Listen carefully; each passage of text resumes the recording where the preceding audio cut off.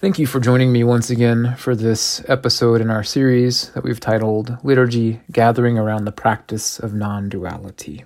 We're going to take a little bit of a break from our regularly scheduled programming this evening. We're still going to continue in this series tonight, but we're going to do something a little bit different. It's going to be shorter, more to the point, something kind of lighter than what we've been doing in the past. We're not going to get into the nitty-gritty details of the components of the liturgy like we've been doing in previous weeks. Mainly because I haven't written anything yet. I am still in vacation mode. My mind is still on Christmas break. And I'm not going to apologize for it. It is what it is. That's where I'm at. But also, more importantly, I also kind of had an aha moment, a little bit of an epiphany, while I was away visiting family during my Christmas time off. I thought it would be worthwhile sharing with you all, because I find myself mulling over it quite a bit these last few days since I've had this kind of epiphany. So last Sunday, which at the time of this recording was the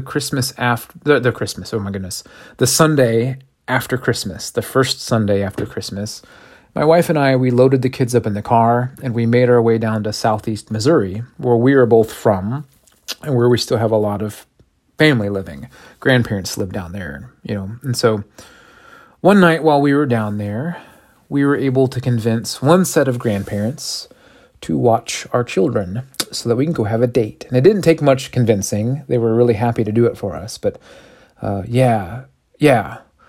glory, glory, hallelujah. Because date nights for us are hard to come by these days. We have a 2-year-old and we have a 6-year-old. And we are also living through a global pandemic. So we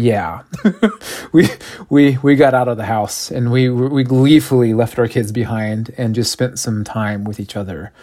It was amazing. We got to go to a rooftop restaurant. It's new in Cape Girardeau, Missouri, right off of the Mississippi River. It's a beautiful experience. Well, on our way there, we drove past a pizza place. It was a pizza place that triggered some memories for me as we were going past it. It was the place where the most awkward date I have ever been on. It's where that took place. So I'm sharing what I'm remembering from that date with my wife, and she's curious. Tell me more. I don't remember all of this story. So there's not much to it. It was just awkward. So I took a girl out. It was about a year to a year and a half before I started dating my wife. We've known each other pretty much all of our lives growing up, but we started dating our senior year in high school. So this is like sophomore year, junior year, somewhere around there. I took this poor girl on a date to this pizza place. And y'all, she did not talk to me. I don't know if I said something, which is very likely. Said something that offended her. I don't know. She was just a quiet, reserved person to begin with. But at best, she would give me one-word answers. She barely made eye contact. I think she was just really nervous and had some social anxiety. It was confusing for me because I didn't know what to do with it. Usually, I was like the anxious, angsty, nervous person that's like sweating out of my face. That was me on like every date I ever went on. But this time the roles were reversed and I didn't quite know what to do with it. So I'm just trying to make small talk and she's just not helping me out at all. I remember at one point like looking down at my menu and saying, okay, like we have to order food. You have to either tell me what you want or tell the waiter what you want, right? You have to talk at some point. And I said, I love pepperoni and hamburger pizza.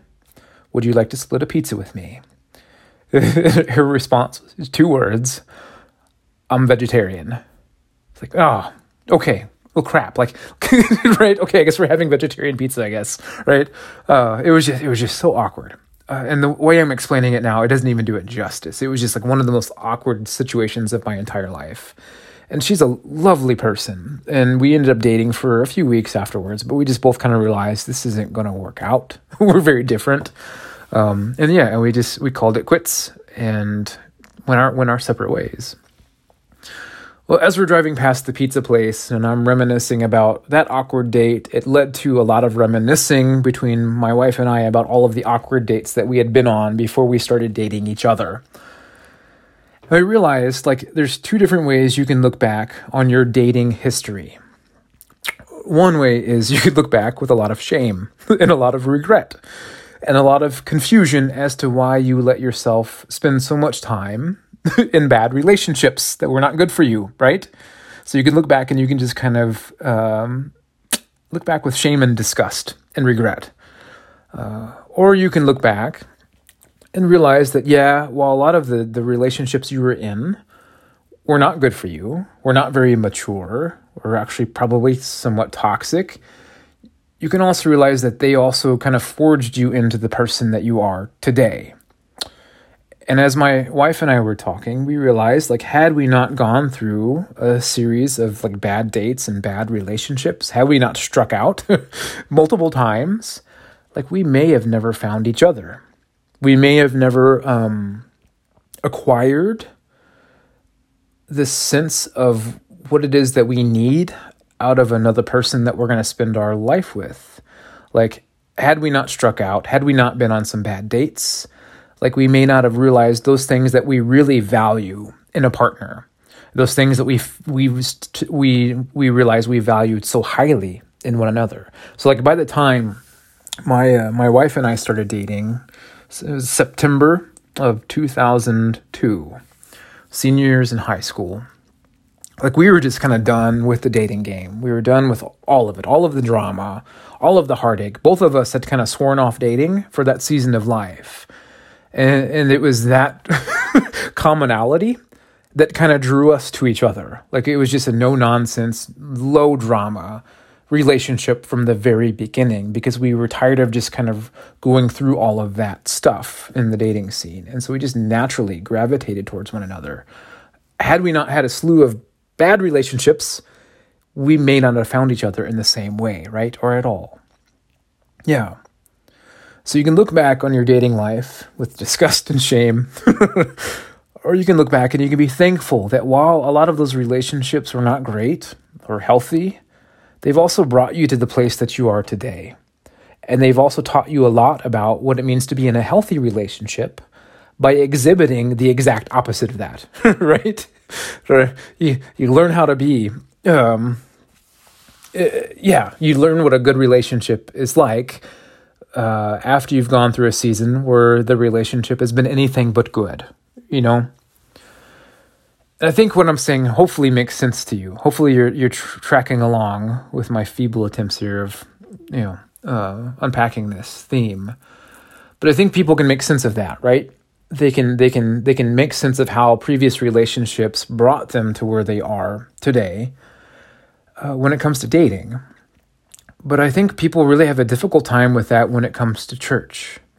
So for me, the aha moment was there's a direct correlation, I think, between dating life and dating church. Many of us have gone through a bad relationship with the church, or two, or three for that matter. And you have two choices there, right? You have two choices. You can kind of look back on shame and disgust and wonder why you spent so much time in this toxic relationship to begin with, why you didn't leave it sooner. And you can get jaded too, right? There's some people who, they date, they have a couple of really bad relationships and they kind of get jaded and they swear off love altogether. Understandably so, right? You can spend your life being jaded, or you can look back and realize, those relationships were toxic. They were not good for me. I probably spent too much time there in them. But also, they've also helped to forge me into the person that I am today.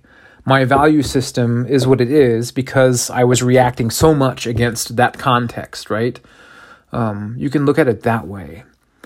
And you have a choice. You can kind of universalize your broken-hearted experience of the church, just like many people universalize their experience of broken-heartedness when it comes to their love lives, right? Some people swear off love altogether because they've been hurt a few times. So you can do that, or you can keep putting yourself out there. You can keep looking for the one, as they say, right? And realize that not every church is going to be a toxic place, is going to be a bad fit, but there is a match out there for you somewhere, right?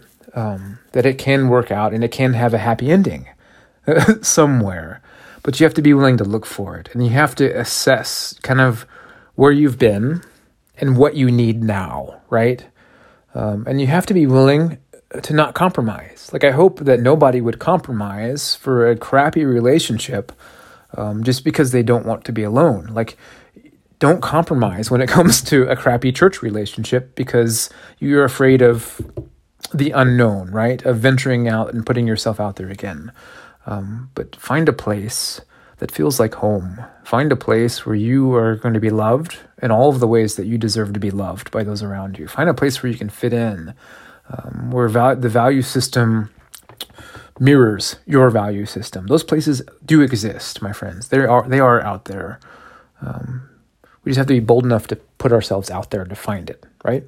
So yeah, I don't know if I have much more to say on that one. It's been an interesting metaphor for me to just kind of wrestle with, to kind of make sense of my own journey and my relationship with the church, right? For me personally, so far it's been a happy ending, right? My own journey, for those of you who are not familiar, I did not grow up in the church. I came to faith. I became a Christian at 16 in a Baptist context. Very quickly realized I was not a good Baptist and was told very often that I was not a good Baptist. Found my way into kind of the Reformed church, which was way more evangelical than it was Reformed. By the time I got done with all of that, it would have been really easy for me to swear off church Christianity altogether. I don't know, but something kept me going. I think there's just something, I had this belief, this conviction that there would be a place out there that's right for me. And it took some soul searching, and it took a lot of research on my part to find the place, right? A lot of conversations with priests and pastors and all of that till I finally found the Episcopal Church.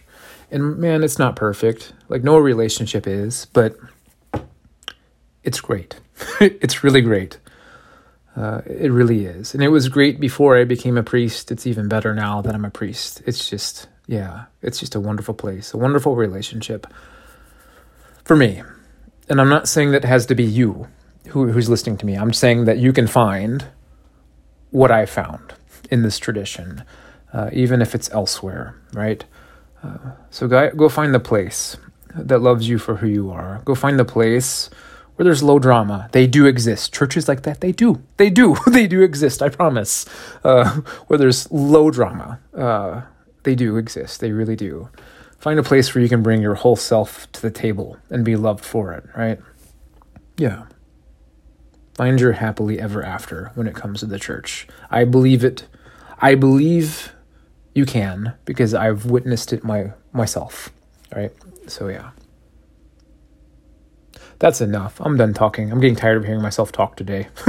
Thanks for tuning in. Peace be with you. God bless.